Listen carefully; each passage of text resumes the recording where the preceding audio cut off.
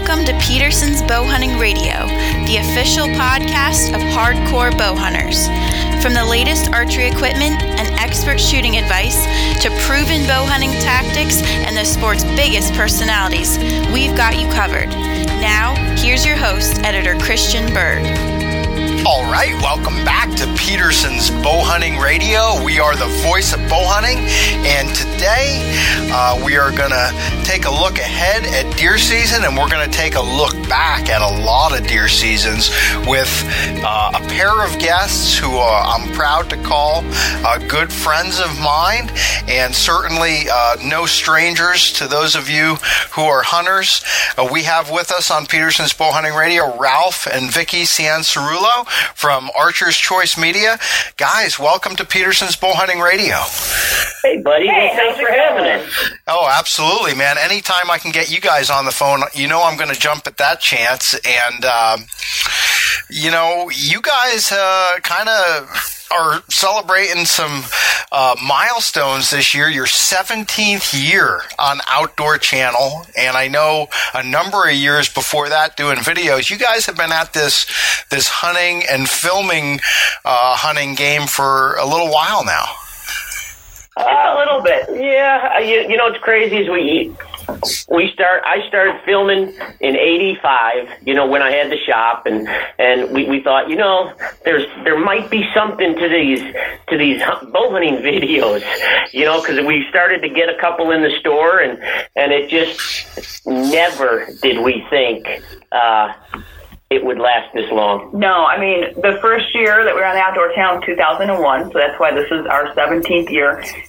We started second quarter 2001, and we had our son RJ January of 2001 as well. So it's really easy to keep track of how many years we've been on the Outdoor Channel, only because it's the same age as RJ. So yeah, and so he's grown up on TV. Yeah, pretty much. You know, in the videos, when we were doing videos before we went TV, you know, it was before RJ, and then the one year I was hunting pregnant with RJ, so a lot of that footage. Yeah, she was pretty cranky that year. Oh my gosh. Yeah, and I was wearing all of Ralph's clothes because I couldn't fit in my own, so it was kind of funny. But yeah, I mean, people watched him grow up from the time he was a baby. My first mule deer, I recovered him with on my backpack. He was 10 months old, you know, and now he's out there hunting all over the world with us and doing crazy things as well. So you guys have been doing this for a while, but you're still as passionate about it as ever. I understand, Ralph, that you are loaded up with the truck, and you've got your sprayer and your mower and who knows what else on there. And as soon as we're done with this interview, you're going to hop in the car and head over to your farm in Iowa and start doing some prep for deer season. Oh, yeah, buddy. It's all ready. Problem, you know, we just saw the heat index going to be like 110 down there, but that's all right. I mean, this is what we do, and I've never, you know, it's work, but it's a passion. I love it. I absolutely love it, and, you know, can't wait because we'll, you know, be there for 4 or 5 days, and then we shoot back up here, and we got to do it all again back home at our farm here in Illinois. How many different stands and food plots and all that do you guys maintain between your place in Illinois and your place in Iowa? All right, I think I can honestly tell you I don't know how many stands. Yeah, there's no way. No. Like, you would have to go look at the map and figure out where. I mean, I know I have a couple princess stands on each piece. Yeah. Oh, yeah. She has princess stands everywhere. There's a princess stand in Iowa, and there's 2 princess stands here in Illinois. What's a princess stand? Are they like pink with jewel encrusted, or what? Oh, no. That means Ralph can't hunt them. Exactly. And it was done, I don't know how many years ago. That ain't fair, is it, buddy? How many years ago was that? I mean, we're talking probably 15, 16 years ago. We set up a stand, and Ralph goes, okay, it was princess. More than that. Was it more than that? Yeah. He goes, okay, princess, there's your stand. Are you happy? Because I was helping, we're putting them all up and everything like that. He's like, okay, princess. I go, I'm not a princess. But the name just stuck. So there's certain stands, when I shoot a good deer out of it, it becomes my tree, my setup, and it's a princess stand. Right, Ralph? And you never share those? I do share those. I actually shared them. I hunt them when she's not around. Yeah, right. And then you don't tell her. Oh, you're dang right I don't. Okay, well, so... And you know when Mama ain't happy, no one's happy, you know what I mean? So yeah. So in all seriousness, you guys on a big level, I often... As, even as the editor of Peterson's Bow Hunting, people think maybe, well, you just go hunt at all the primo places and you don't have to do any work and they got these deer tied up for you. But, I don't want to say that there's no truth to that. I mean, there's no truth to that they have them tied up for me. But, I do get to go hunt in some really good areas and you guys do too. But I know for myself, hunting here around my home in Pennsylvania, there's a few farms that, I have that are owned by buddies where I have permission to hunt. And I just go out and I really enjoy, doing the mineral sites, running my trail cameras, scouting the properties, picking out, certain trees where I want to set up, putting my stands, trimming my lanes.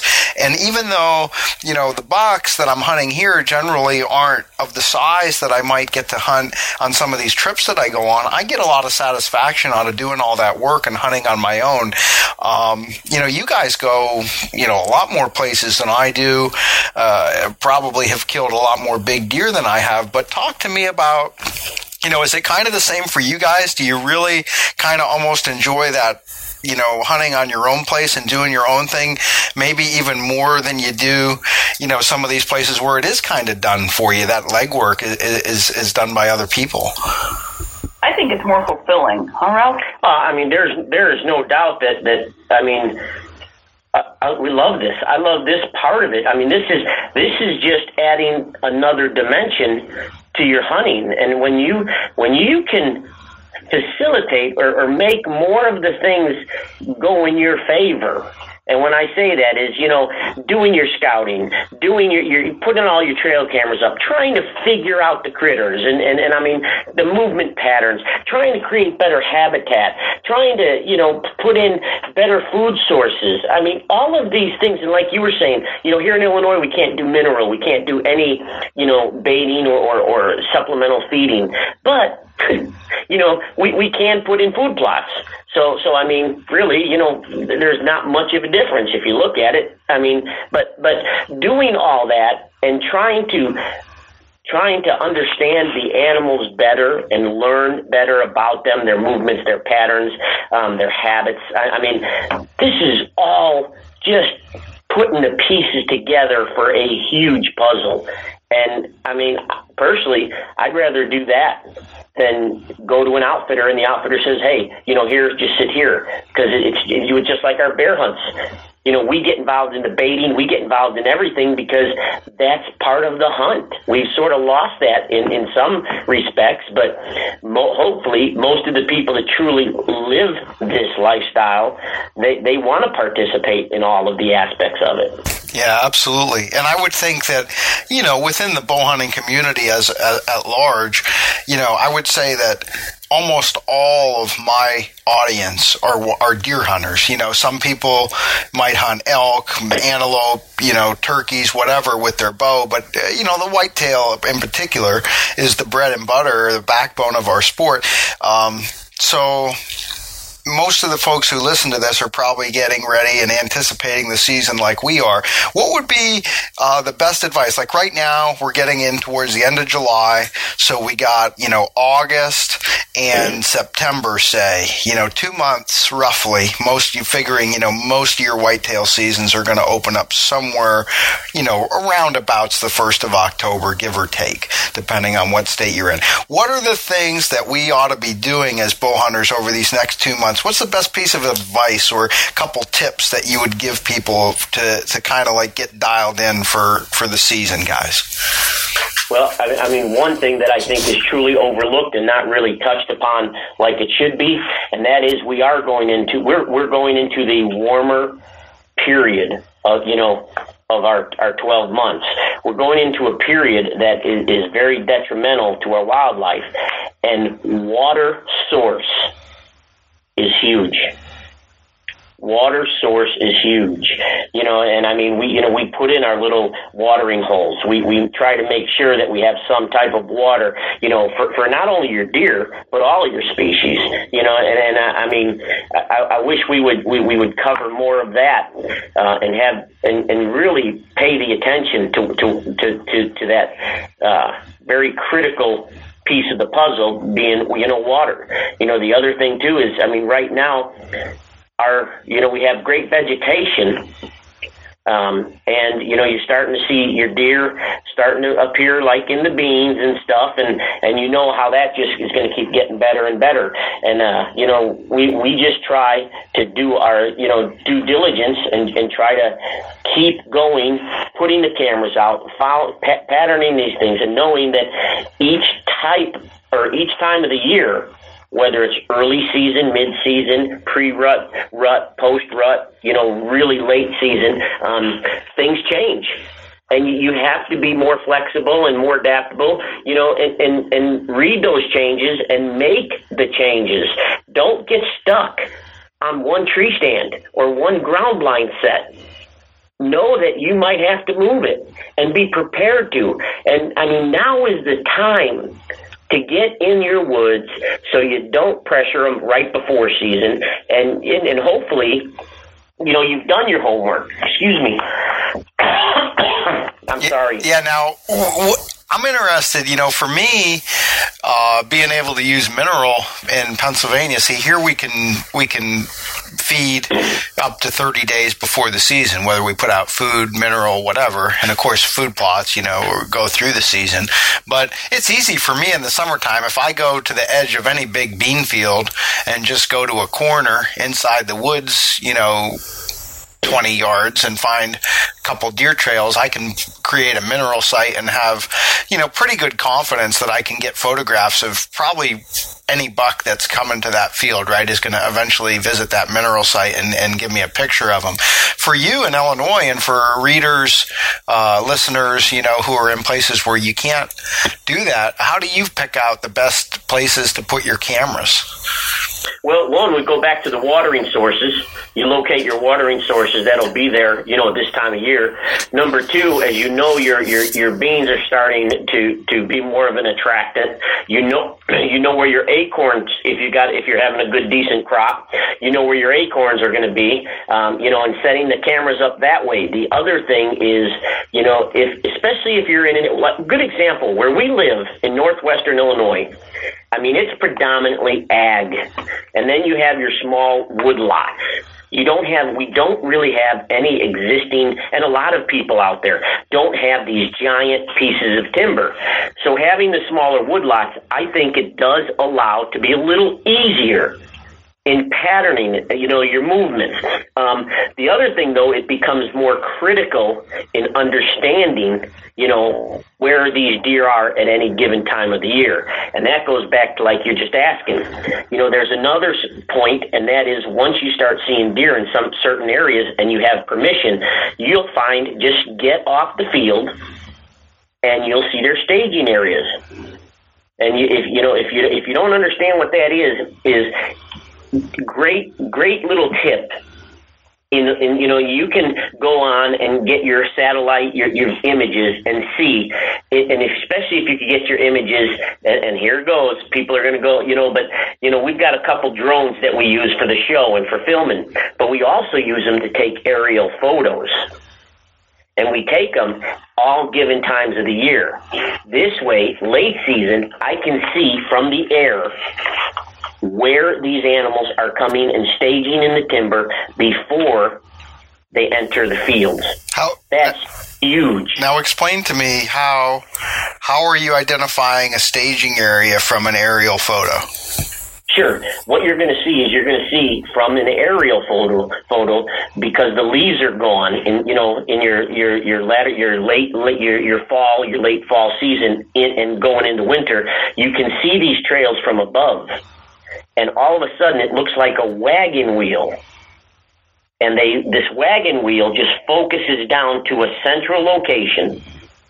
coming out of your bedding areas, coming out of your timber, coming out of your draws, and your pinch points, and it all leads into where they just sit there. And this is a lot of times your mature bucks are going to stay till it gets dark. And then they move out, and you can see this with your aerial. It's incredible. Yeah. One thing, speaking of mature bucks, and I'm wondering what you guys see, one thing that Bill Winke says a lot, and of course Bill does a lot of writing for me, and so he's a regular. Great guy. Yeah, great guy, and he's killed a lot of big bucks. You mentioned mature bucks, and Bill is a big believer, I think based on his experience over the years, that a lot of these bigger bucks, the real mature ones, they tend to have a really small core area. So if they're using a particular staging area like that, or a particular area to feed, you can kind of key in on that. Sometimes some of these biggest deer that he kills, it seems like they might have literally maybe 50, 100 acre area where they're spending the majority of their time. Is that something that you guys find with a lot of the big deer that you've killed over the years? And if that's the case, how do you go about getting your game plan to, get in there and get them killed without them figuring out? Because in an area that small, I would think that once you'd, pressure that animal, one time, it could be all over. Well, first, we agree with Bill. Right. I mean, really, we do. And we see it more where we're at. But here's a crazy thing. We have friends of ours that hunt right next to us, and they also own another piece of property that's about, as the crow flies, just shy of 2 miles. We will share photos from the same bucks just moving back and forth in this small thing. The thing that we've found, which some people may disagree with, but we've seen it here. We've had where we have a couple mature bucks, in a very close proximity. And I'll tell you, I think one of the big things, the reason that's happening more and more is because we're understanding how to control the pressure more. Even though we don't own a lot of land, we've got the landowners to understand about pressure, about not going in at certain times, really watching the wind, and really seeing. And our neighbors have definitely, Dave will tell you, he's definitely seen a difference in the past, more so in the past few years. Well, and I was going to say too is like you were saying, like with small areas, a great example of that is a few years ago we have a piece of property. It's 33 acres, and that's it. It's surrounded by corn and bean fields. We have the little 33 acres that's got a little bit of timber on it, but there's some CRP kind of like in there, and we do have a food plot down the bottom there. Yep. But remember a few years ago I shot like one of my bigger deer, a 167-inch buck with my bow, with my Hoyt, and he lived there. And we patterned him to see where he was going and how we ended up putting a stand up in the morning. Remember that? Because he was skirting the food plot. He wouldn't come in. Like he wasn't quite right. And then we ended up changing the tree stand to a different place on the other side of the acreage. And again, it's just a small 33. And we had we rode the wind. We rode the wind real tight. Real tight because of where he was always seen. Yep. And what we did is we went in there, and Vicky, they went in and spent that whole day. You know what I mean? Right, and then it rained, yep. And the wind, we played the wind tight, and he actually ended up going behind us. He didn't wind us, but he was in the muddy. And we're like, oh my gosh, and we were so close to it. And then I said, we got to come back here first thing in the morning. And we pretty much left everything that we could out that night, and we went back out in that morning, and I ended up taking him. Early too, it was like 7:30 or something in the morning. Yep. But he was there. That was his domain. We had a couple of much smaller deer, much younger deer in that area, bucks in that area. But he lived on that 33 acres. Yeah, he might have gone out to the cornfield for food or whatever, but it didn't matter. Every time you went past that property, you'd either see him or else we'd get him on a trail camera. Yeah, that can't be true though. Everyone knows that Ralph and Vicky, you guys only hunt on like 2,000 acre contiguous pieces of super private property, right? It's the only way that you can kill deer like that. Tell you what, there's 2 years ago, the big guy that was out back, Yeah. Behind our house. Our house is on 11. No, somewhere near us. I didn't say. Okay. Well, how much? Near us. Seriously. We were hunting on 11 acres, and yeah. So, anyways, so like your house in Illinois isn't connected to like your farm in Illinois? Well, we've never been able to buy a bunch of property that's connecting. So we have little pieces. We have little parcels, like 30 here, 50 there. But they're the right pieces. Yeah. When they came up for sale, we went and hocked and did it just because we wanted a place for RJ to have to hunt. Gotcha. So you hunt on 11 acres. You're slumming it like the rest of us is what you're telling me. Oh, buddy. I'm absolutely. telling you. And we saw him 3 times, and this deer was amazing. And I seen him, and then he disappeared because Dave, when Ralph was talking about, there's about 2 miles Good away. Friend of ours. We trade out photos, and they saw this buck. He was a huge 10. And I saw him earlier. I saw him like the beginning of or middle of October, late October. 190s 10. Yeah. And I saw him, but I couldn't get him in close enough. But again, you better give him another. You should have given him another year. He was only in the 190s. Give him a year in my truck. Unfortunately, we did give him another year because that year, and then he disappeared. Then he was only 186 the year you finally got him, right? It was a shame. We didn't even get him.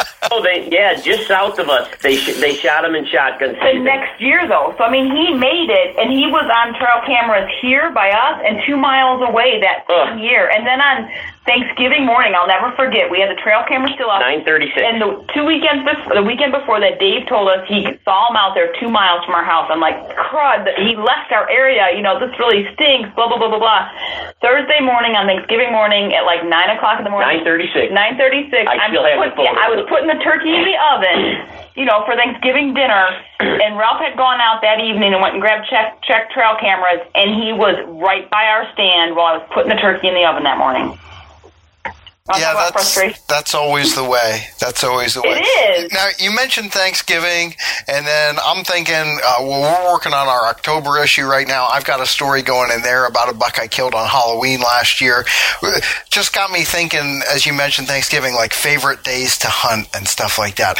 Over the years, think back of all the decades that you guys have been chasing whitetails. Is there a particular day on the calendar that stands out to you like, man, I don't know what it is about this day, but I just love it so much, and no matter what I'm doing or where I'm at, I have to be in a tree on that day?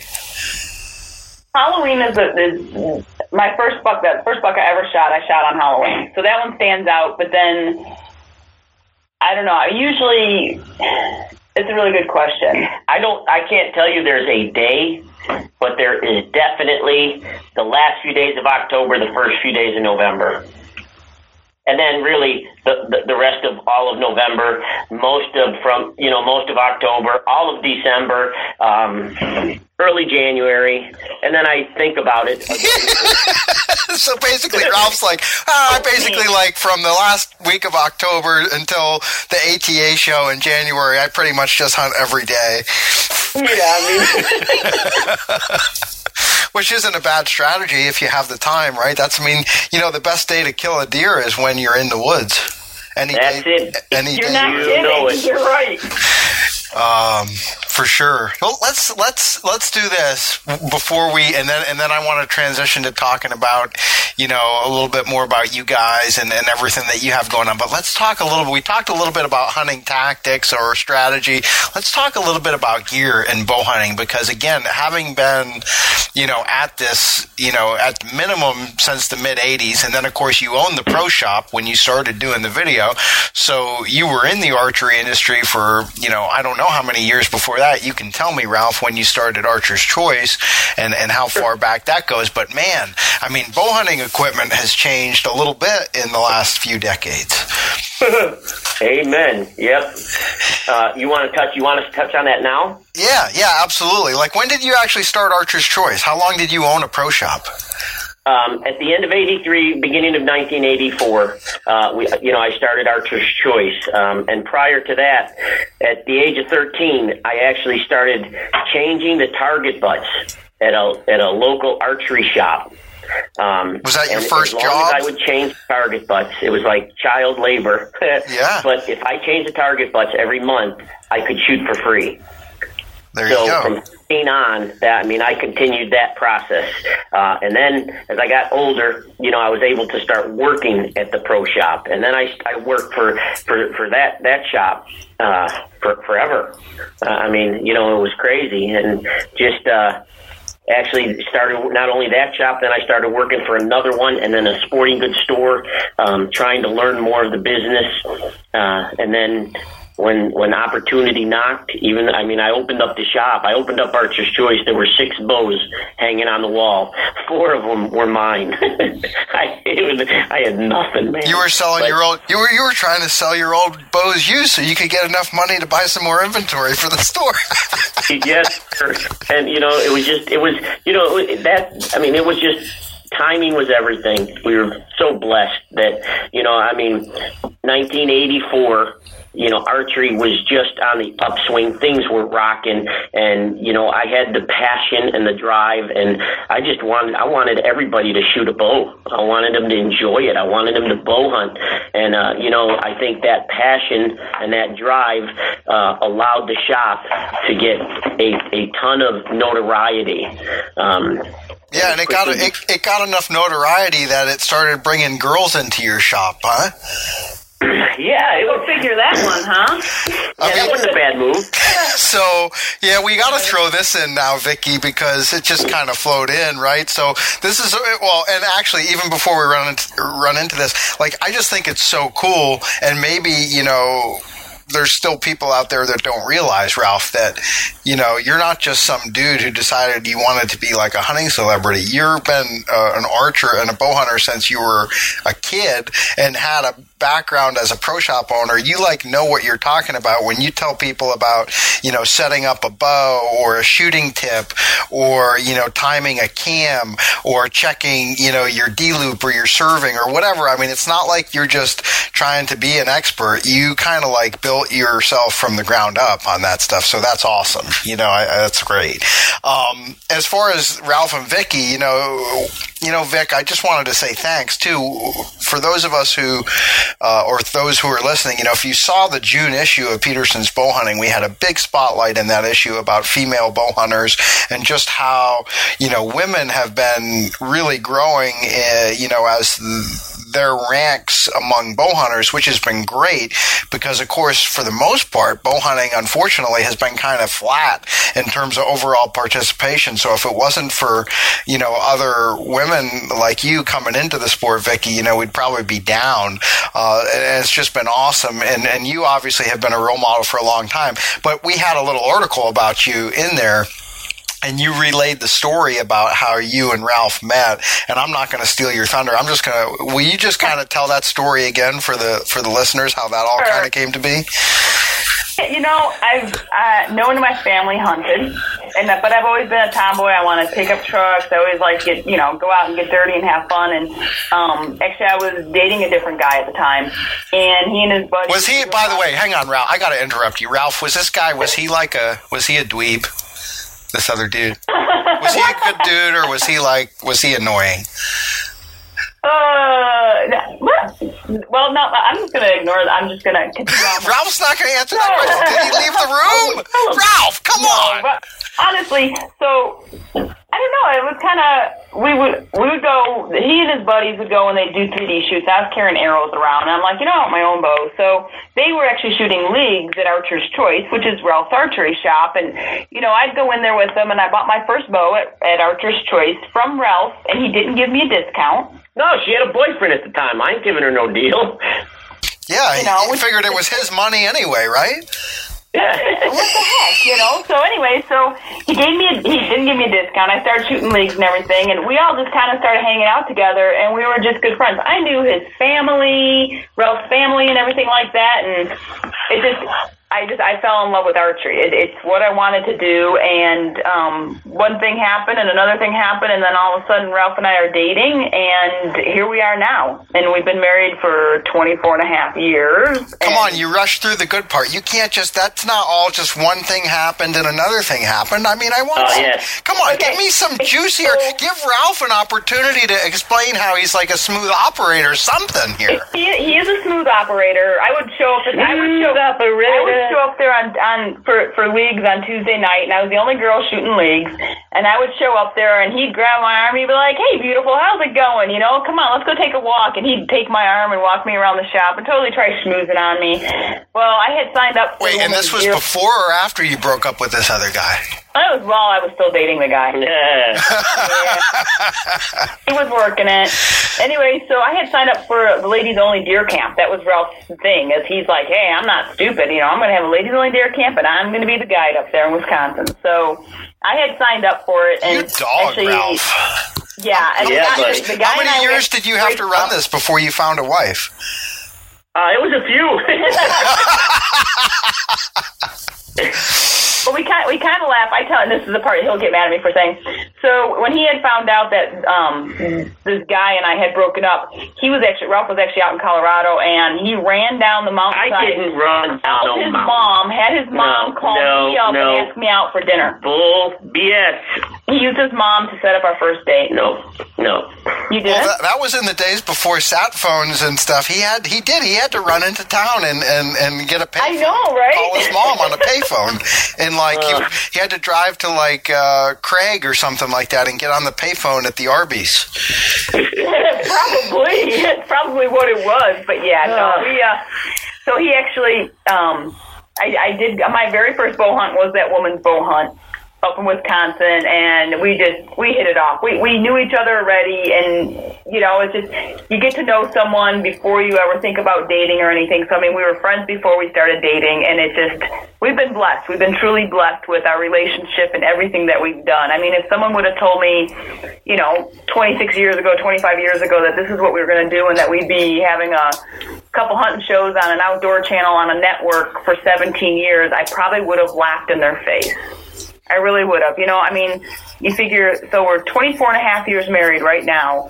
We've been on the Outdoor Channel for 17 of those, and we actually still like each other. That's kind of crazy. Yeah, that's because you guys you got your tree stands and he has his, and that's why it works. Right. That's right. I get my coffee in the morning and my Princess stand, and we're good to go. Everyone's safe. Some people keep different checking accounts, to avoid the tension. You guys keep separate tree stands, so that may be the secret to a happy marriage. Exactly. So obviously you guys have been sponsored by Hoyt for quite a while. Matter of fact, as long as I've been in the industry, I don't even know did you guys ever have any other bow sponsors in your professional life? Talk to me about bow hunting equipment and what are you guys shooting now and what are your recommendations? I'm sure that's very common for you guys. People want to know, what should I shoot? What bow should I shoot? How much speed do I need? What kind of arrows should I use? What kind of broadhead should I use? What do you guys think is the ideal setup for whitetail hunting out there? I'm gonna jump in here first because Ralph will get into, I'm sure, lots of details. But I think, we love our Hoyts, but I think the biggest thing is go to a pro shop or a dealer that can let you try a couple different bows, because we all have different hands, we all have different draws, and there's a lot of good bows out there, and you need to, whichever one you feel most comfortable with, you're going to shoot best. You know what I mean? It's one of those. Oh yeah, I always say, I get the question a lot too, because I'm sure you do too. Like, people want to know, well, what do you think is the best bow? And I always tell people, well, what's the best food? There's no answer to that question. It's like you could say that lobster is the best food, or you could say I wouldn't, but some people might be well, caviar is the best food. But then again, I could make an argument that honestly, like a really good cheeseburger, I bet you Ralph would agree with me on this, like a really good cheeseburger is the best food in the world when you're in the mood for a good cheeseburger. You know what I mean? So made on with elk meat, like on a Traeger. I mean, that's really, really good then. Absolutely. I'll let you make me one anytime you want. But the point is, like you said, what I think is the best bow, I'll give you a perfect example, and I'm gonna do it. I'm gonna call out. Okay. Uh-oh. Outdoor Life just got the latest issue of Outdoor Life. Okay, that's the competition. They've got their bow test. Now, I'm not really going to dive into the nitty gritty, but they do their annual bow test, and it's some objective where they test some different things, speed and some other things, and it's some subjective. So they have a panel of certain number of people who shoot the bows, and they kind of tell you what they think. Well, I'm going to tell you right now, some of the bows that they said are the best bow that are their winners, and some of the bows that they said were kind of bottom of the barrel, I've shot some of these bows, and it wasn't necessarily what I thought at all. You know what I mean? So, right. and they're all good bows. I mean, I'm going to tell you that right now. There's not a bow in that test that's a piece of junk bow.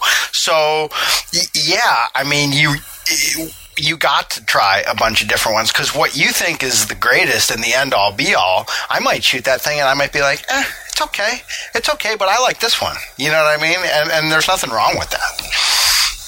No, you're right, and that's the thing is that you really need to go. Everyone, like I said, everyone's different sizes, everyone's different shape and sizes, and to find the best bow for you, you need to try a couple different ones and make sure that they're set up for you when you try them out. Don't overbow it. Don't try to don't try to shoot a bow that's too long and you end up slapping your arm or something like that. That's a big deal of it. You got to make sure that you're set up right with it. Well, I think the other thing too is when you go to a pro shop, each pro shop, and you want to deny this, but they have their preferences.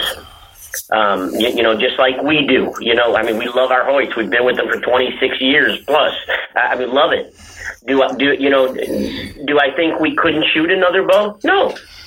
But this is what we prefer, and we, thank you to Hoyt, for supporting us all these years. I mean, it's easy to talk about a product when you believe in it, and going to a dealer, a dealer is going to say, hey, because this is they love this setup, this is it.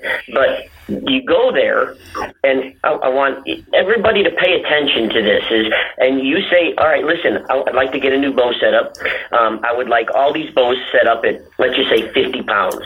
Make sure they're all set up identical. Because it's real easy when we had the shop, it would be real easy to set one bow up that you really want to push at a lighter poundage.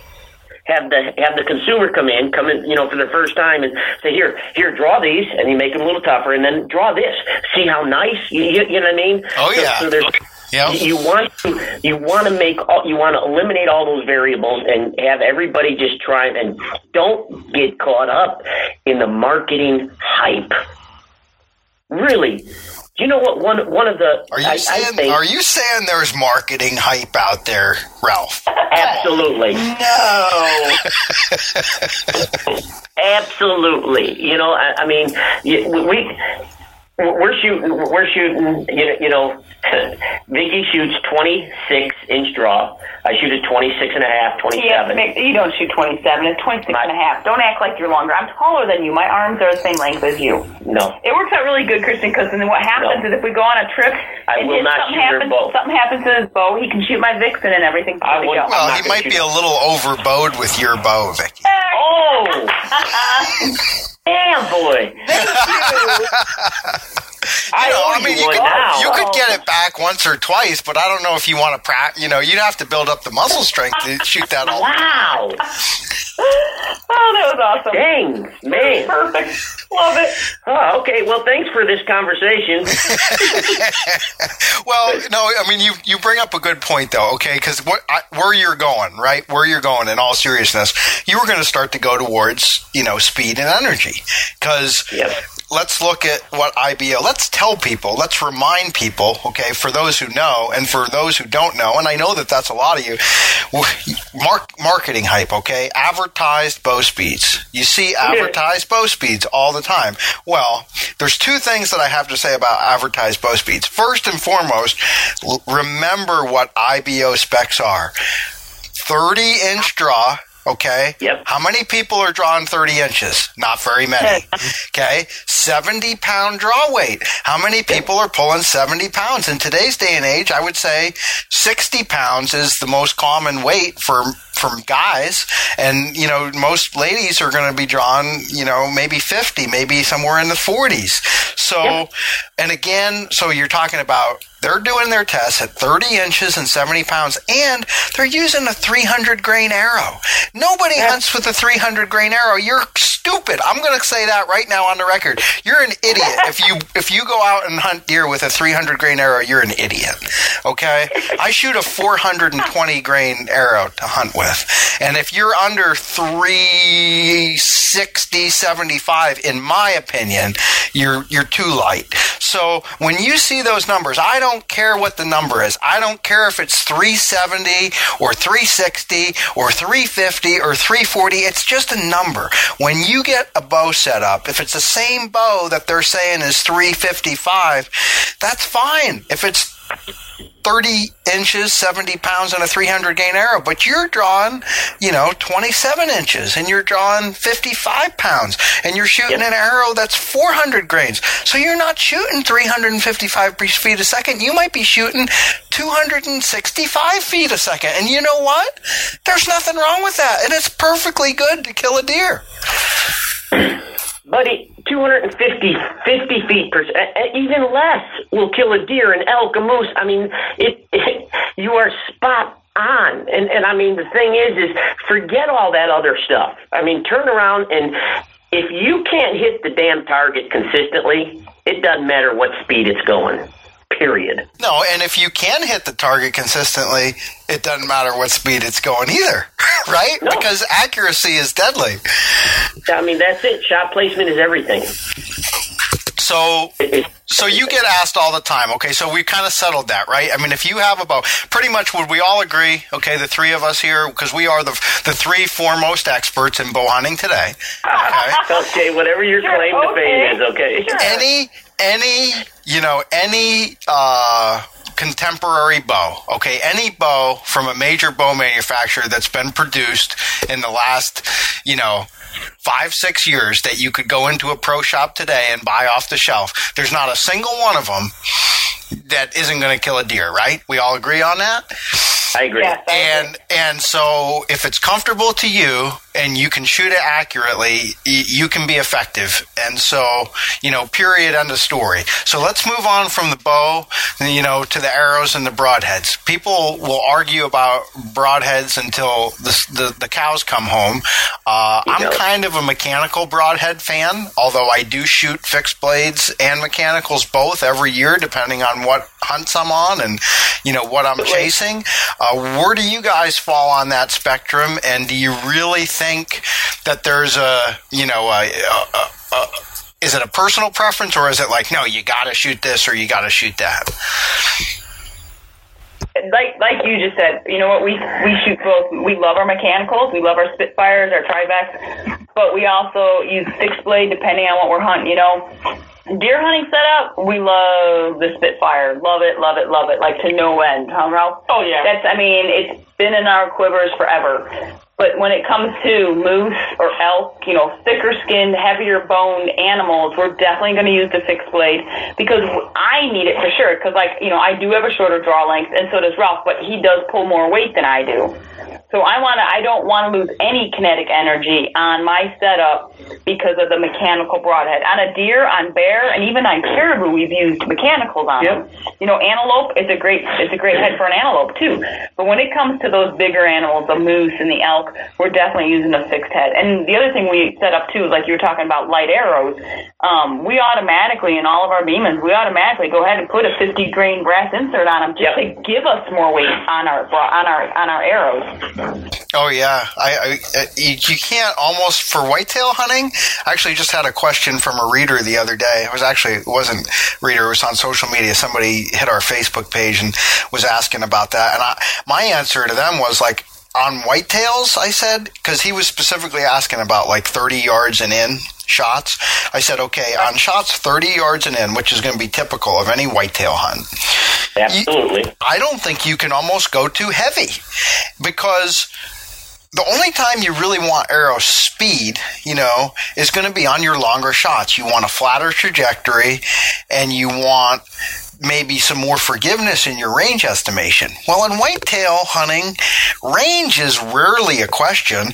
And honestly, if you guess it for 25 and he's 30, or you guess it for 25 and he's 20, you're probably going to hit the vitals anyway on all those shots, because you're close enough and your error is small enough that you're still going to be in that kill zone. So what we'd normally be looking for speed on to give us an advantage, it doesn't really come into play in that application. Now, on the other hand, when you're wanting penetration, which a heavier arrow is going to give you, because it's going to soak up more energy to the bow and it's going to carry it to your target, that's where you're going to get an advantage by having that extra weight. Plus, it's going to quiet your bow down. So I would much rather have the heavier arrow that hits harder, for whitetail hunting personally.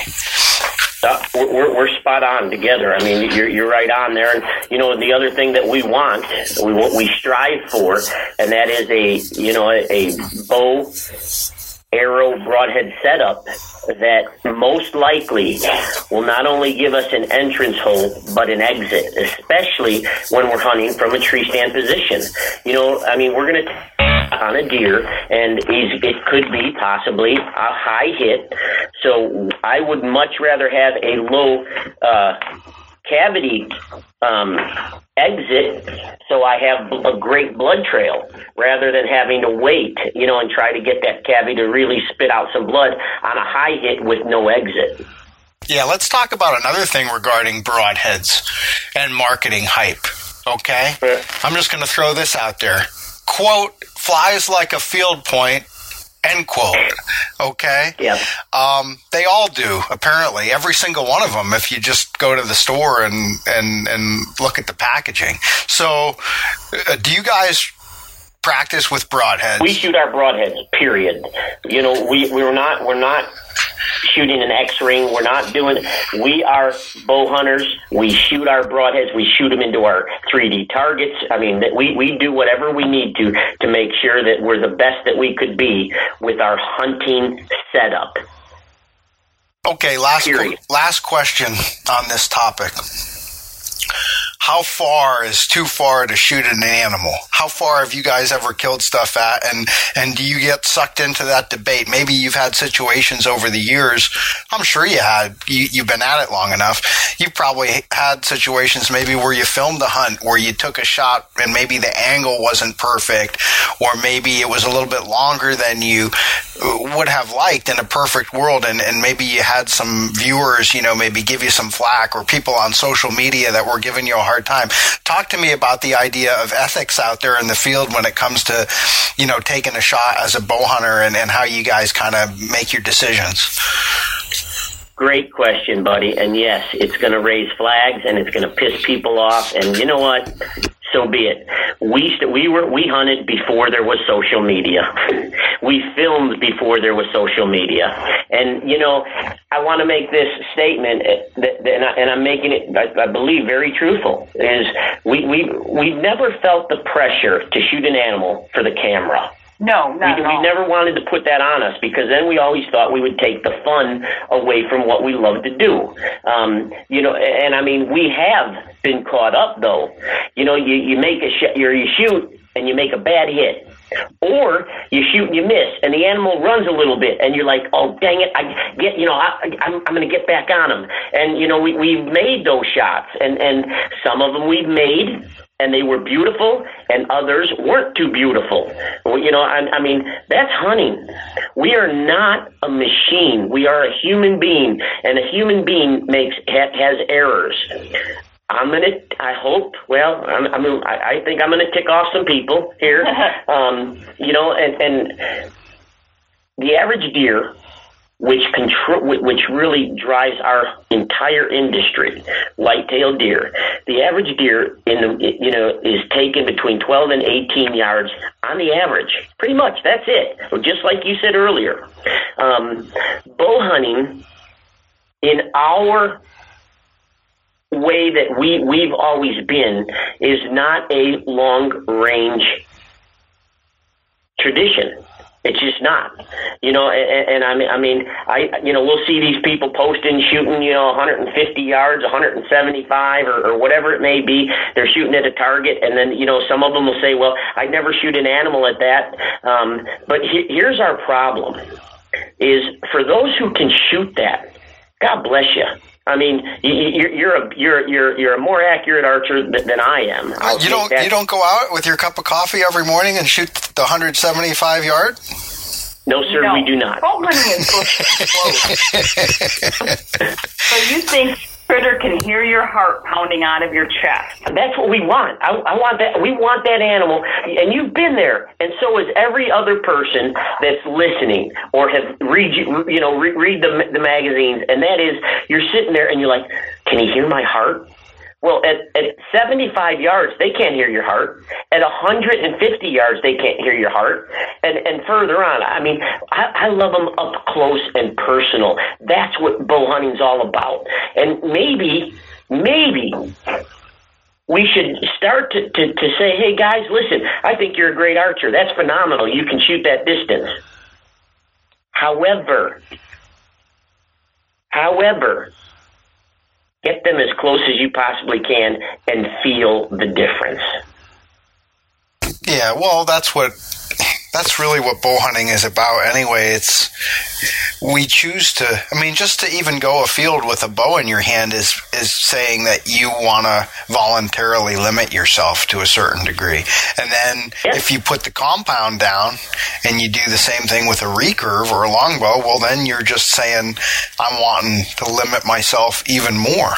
And it's all about the amount of challenge that you want to add into it, to your to do it, but I agree with you personally. It's kind of the same way. Like, I don't do as much fishing as I used to, but I really like fishing with dry flies because you get to watch, that trout come up and take the fly and you see it and you're close, and that's kind of like, to me, like, bow hunting is the fly fishing of hunting. You know what I mean? Because you're right there on top of the animal and you have to have him completely fooled, right? You're practically on top of him. You could throw a stone and hit the thing and it has no idea that you even exist. That's when you know that you mastered that situation. Not the game. You never master the game, but you have some victories. No, and it's funny because we start off with the archer's choice, and we came out with a choice, which is any weapon. You choose your weapon, whether it's archery or if it's rifle, muzzle, or shotgun, crossbow, whatever it is. And it's funny though because we're bow hunters. That's what I started hunting as, was a bow hunter. Same here.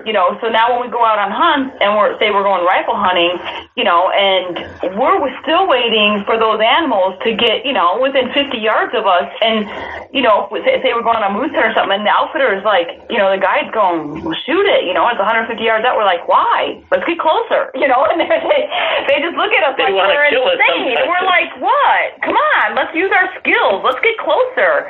We can make this work. And they just look at us like we're crazy, but I think that's the bow hunter in us coming out no matter what weapon we're using. We want them close. That's part of the thrill of the hunt, and knowing that you've been successful in using all of your knowledge and your skills out in the woods to get that close on that animal. That's woodsmanship. Mm-hmm. That's what it's about. That's the rush of bow hunting for us. Right. Well, and that's a good transition into the last segment that I kind of want to get into. And I know that you had kind of on your heart, Ralph, like you talk about what's tradition for you and like what's your heritage as a bow hunter, is that close encounter. And you have a real burden, and you as well, Vicki, for the future of this sport and the next generation that's coming up. Obviously, you guys have a teenage son who's come in as a bow hunter. I've got one teenager and one preteen, two boys of my own who are coming up as bow hunters. So, we have a personal interest in this, but really as three people who make our living in this industry, we've got a financial interest in this, and then just as three people who have a passion for the sport and for the outdoors and for these animals that we hunt, for making sure that they're conserved, the habitat and the wildlife, and just passing on this heritage. So you guys have seen a lot happen in 3 decades of being involved in this industry, and it hasn't all been, necessarily for the good. Talk to me about where you kind of see the industry and the outdoor media, the TV, the online, the landscape, and what do we need to do to ensure the future of bow hunting, guys? Well, I think first to preserve the future, or to reserve the future, to keep it going alive, I think we have to stop being our own worst enemies. I think we have to unite, and we have to stop division, not only for bow hunting, but hunting in general, and say, guys, and I know this is a battle for day one, but, say, listen, it don't matter what you hunt. If it's legal, let's stop the fighting. Let's stop, let's stand together. I think we've always strived, even when we didn't have RJ, even when it was just me at the shop, we always wanted to do whatever we could to be a positive impact, to allow our children's children to have the privilege and the honor and the right to go hunting. Things have changed, not only equipment, but temperament. And right now, more so than ever, we're in a viral world. We're in a world that instantaneous people become heroes or zeros. Everybody wants their 15 minutes of fame. So let's post something on Facebook. Let me do a stupid thing, or let me do a great thing. And all of this is quick. And our industry, I think we have to understand our demographics. You had said earlier in our conversation that archery as a whole is soft. It's really soft, man. It's the worst we've seen it in a long time, and we've been here a long time. Our numbers aren't increasing; they're decreasing. We do have growth in the women's, specter of it all, but what we also need to understand is, if we think social media is just where everything needs to go. And this is, I'm speaking on behalf of even, manufacturers. Years ago, it was all TV. And print. For really, it was print. It was print. And then it went, TV stepped in. Print. And then, more recently, we've had manufacturers say, well, listen, you know what? We're going to pull away from TV, and we're going to just do social media. Well, here's the thing we would just like to bring up. And that is, understand your demographics. For example, the state of Pennsylvania, who is one of the largest hunting participating states that we have. Your average hunter's like in his 50s. He or she's they're in the 50s. Yeah. Right? And let's talk about, we love our elk hunting. We love our moose hunt. We love it all. But if we really look at numbers, true numbers, Christian, and these, everybody does. Well, I shouldn't say everybody, but, we turn around and the state of Pennsylvania has more hunters than 3 to 5 of your top western states combined. Oh, absolutely. The state of Wisconsin, the state of, just one state has more of that, and so now we take this social media, which is really helping, but also I think giving fictitious promises, and that is, we're dealing right now in a world, and you guys do print, you do TV, we do TV, you do social media, we do social media, but our average consumer right now is not doing everything on their phones because of their age. You know, we're chasing Boy, you're chasing you got an aging demographic, but we've got to get new generations engaged with it too, right? Yes. So I think you have to look at it and have a happy medium of everything. You know what I mean? Don't just focus on one aspect. Look at it all and try to dabble in each one. Not only your print, you know, your TV and your social media. You know, social media is we did this, and you know, in the 80s, it was archery was going so well. I mean, it was out of the roof. Things were just going great. Early 90s. And then all of a sudden we hit this little lull. And I'll tell you why. Because it was going so well, and we had the shop at the time, and you know, I was involved on the AMO board at the time. I mean, all of the things in our industry, we had our fingers in, and we never took the time to step back and start a new wave.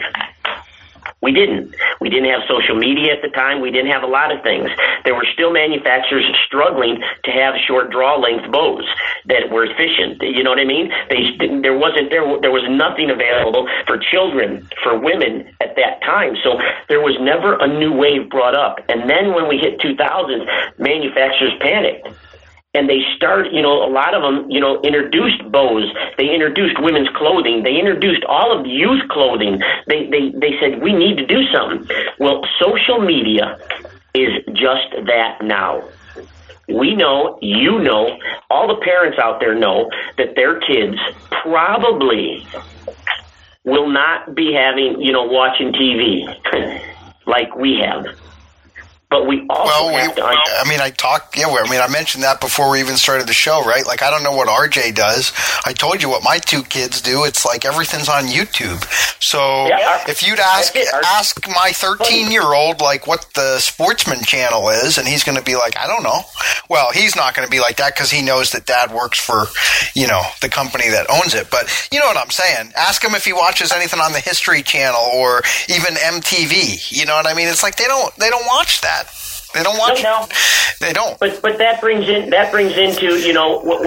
what you guys are trying to do, and with all of the producers participating, the MOTV app, trying to make the hunting, make the fishing, make the outdoor lifestyle more accessible to those age groups.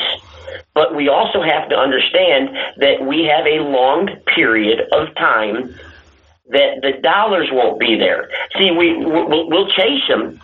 And that is through exactly what you're talking about. And make them social media presence and make them aware. But they won't have the expendable dollars for another 10 to 15 years. So we have to keep that medium of trying to cover all facets the best we can. But know that, times are changing. Times are changing. And it's, we have to make our lifestyles accessible in every aspect that we possibly can to reach the demographic at that time. And that's where the MOTV app is going to be, hopefully reaching them, showing them a little bit more. But we also, as what we do, probably have to realize that it's going to change. A 22-minute, they call it 30, but let's call it what it is. It's 22-minute hunting show is probably going to be too long. Why is you? Yeah, I was just talking about something yesterday, and it's like, it's got to be like a minute and a half to 2 minutes tops. A minute and a half's better, like for as far as people's attention span, for a lot of things on Facebook or whatever. People don't want to watch for a minute and a half, man. That's an eternity anymore. When did a minute and a half become eternity, guys? No one has, your attention. It's not there anymore. You can't. No one can pay that much attention anymore, and it's crazy. Because we'll watch RJ, like you were saying with your son. We'll watch RJ sitting there on his phone. We just drove back from Florida. Yep. 21 hours in the truck. And I kid Yeah, but not, come on. In fairness to him, he was only on the phone for 20 and a half of those 21 hours. Yeah. Exactly. Well, no, let's be honest. Yeah. William sleeping, the only time he wasn't on his phone is either sleeping or eating. Well, no. But seriously, because I was going to ask you guys this, right? Because I'm in the same boat. People probably think, like, because they see on the shows, whether it's your kids, my kids, people in the industry, those kids are really into hunting, and I'm not saying that they're not, but don't we fight the same struggles as everybody else? Like, isn't it a daily battle to, like, sometimes don't you have to tell RJ, dude, put that device down and, like, go outside and do something. Just get out of the house, get out of my face. I can't even stand to, like, watch you sit in front of that screen one more second. Well, anybody who says they haven't done that are lying, really, because we are faced with that every day. But that's where it's at, and I mean, we all have to figure out the best way to keep spreading the lifestyle that we all love and cherish. And I mean, it is part of it is social, part of it is TV and what you guys and we do. Part of it is print, what you do. And what we play a little bit in, but nothing. To what you guys. And I mean, we just have to, and we have to remember this. Just like we were talking about earlier, the long shooting or this or that, once you put it out there, it's out there forever. Yeah, that's a good point. There's a lot of things out there on YouTube. And, one of our goals that we've always done is try to promote the sport, promote the lifestyle of hunting, bow hunting in a positive manner. And the thing is that there's a lot of people, and they don't realize how viral something can go. That if something is posted that's not good, like not ethical, something, you know where I'm going with that, just be aware of what you're posting, because it can be a bad deal and it can hurt our sport and our lifestyle of hunting and bow hunting, just because maybe someone thought it was funny, something happened, and you know what? You get that in the wrong person's hand and they can damage what we love to do. So when you look in your crystal ball, then, I mean, are you optimistic or pessimistic about our future? I mean, certainly there's no denying that there's a lot of challenges out there, and getting the next generation engaged is just one, right? I mean, there's environmental challenges. There's a lot of obstacles. There's just the fact, like, society is changing so much and everything's getting so techy, and maybe there's not as much inclination of the average person to just even get outside and enjoy nature. It's easy to kind of get discouraged. You know what, buddy? I think we would be hypocrites and we would be lying to you if we didn't say we are pessimistic, huh? I mean, I'm not pessimistic. Well, here's what I mean by that, I guess. We're nervous. We're scared. We're scared that what we all cherish is at risk, because if we sit here and say, "Oh no, it's not at risk," you know what? Then you're going to be complacent. Yeah. Yes, sir. And when we become complacent, they're going to strip it from us without us even realizing it. So I would much rather say that I am on reserve. And I want to try to. We want to try to continue. Here's something that we'll make this statement, and whether it's good, bad, or indifferent, Vicki and I, RJ, anyone on our crew, we have never ever claimed or hopefully portrayed that we are, that we're the best, we're great. All we've ever wanted to do was have the families sit down together and watch what we've done and watch what we do and say, you know what? It's not that bad. Why don't we try that? It was never a boasting, bragging about what we've shot, the size of the animals, or anything.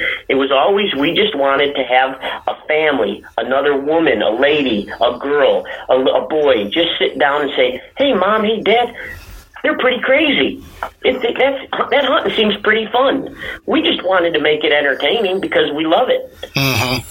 If we could do that more, and maybe stop writing this egotistical, look how great thou is, I believe we could have a very positive future. Yeah, well, let's let's leave it with this. Here's a little analogy for you. This comes from my wife, okay? And again, it's a parenting thing, okay? When you have, I'm sure you've had this with RJ, with my older boy becoming a teenager, as your kids get older, right? When your kids are small, you kind of look out for their physical well-being, right? And as they become young adults, I feel like the whole parenting thing shifts, and you're actually looking out for their mental and emotional well-being, right? And you're just trying to put up some bumpers like on a bowling alley and keep them somewhat reasonably in between the lines while they get towards adulthood, hopefully in one piece, And my wife, whenever we're dealing with something difficult or we're trying to teach our son a lesson about something or impress upon him a point that is really important, to his well-being, she talks about, as a parent, you gotta fight. Every day, you gotta fight for your kid. Even when, he's fighting against you. You know what I mean? You gotta fight. Well, that's what we all gotta do for our industry. Every day, even when it feels discouraging, as a parent, sometimes you feel like I'm not making any progress. I'm not getting through. I'm telling them the right thing, but I just don't see any judgment. I don't see any maturity. It's the same thing. We got to fight. We got to keep on preaching the good word and showing people how good this is, sharing what we have, exposing people. And we do that. And then you look back over time and you're like, yeah, we went through some rough times and we had to cross some hurdles, and climb some mountains, but I see the progress. I can look back and I can see the progress. I can see, some of those things that I thought weren't getting through with my kid are getting through. Well, if we keep doing the right things for our industry, I think we're going to look back and be able to kind of have the same thing and be like, yeah, I see, that those things, even though they were hard at the time, we had a brighter future now because of that. Love it. I agree 100%. You're right. So that's my little soapbox for today. I hope I didn't lose too many people. But guys, that was an hour and 10 minutes of recording. And we gotta wrap this up because I don't know if we just said a couple minutes ago that a minute and a half is eternity and nobody can listen more than that. We've gone for 70 minutes. So if we don't let people go now. Ralph after say, hi, Ralph. Hi, Vicki. We're going to be like, hey, click. So, but hey, it was awesome having you guys on today, and congratulations on, the long run of success that you've had. It's been a pleasure talking to you today. It's great to be your friend and have you guys as good colleagues in the industry. I wish you all the best of success on your hunts this fall. And if there's ever anything, I can do to help you out, please don't hesitate to reach out. Thank you, brother. God bless you guys. Yeah, God bless you guys. Good luck to you this fall also, and thanks for having us on. Thank you for listening to Peterson's Bow Hunting Radio, the official podcast of hardcore bow hunters. Pick up the latest issue of Peterson's Bow Hunting on your local newsstand or check us out on the web at bowhuntingmag.com.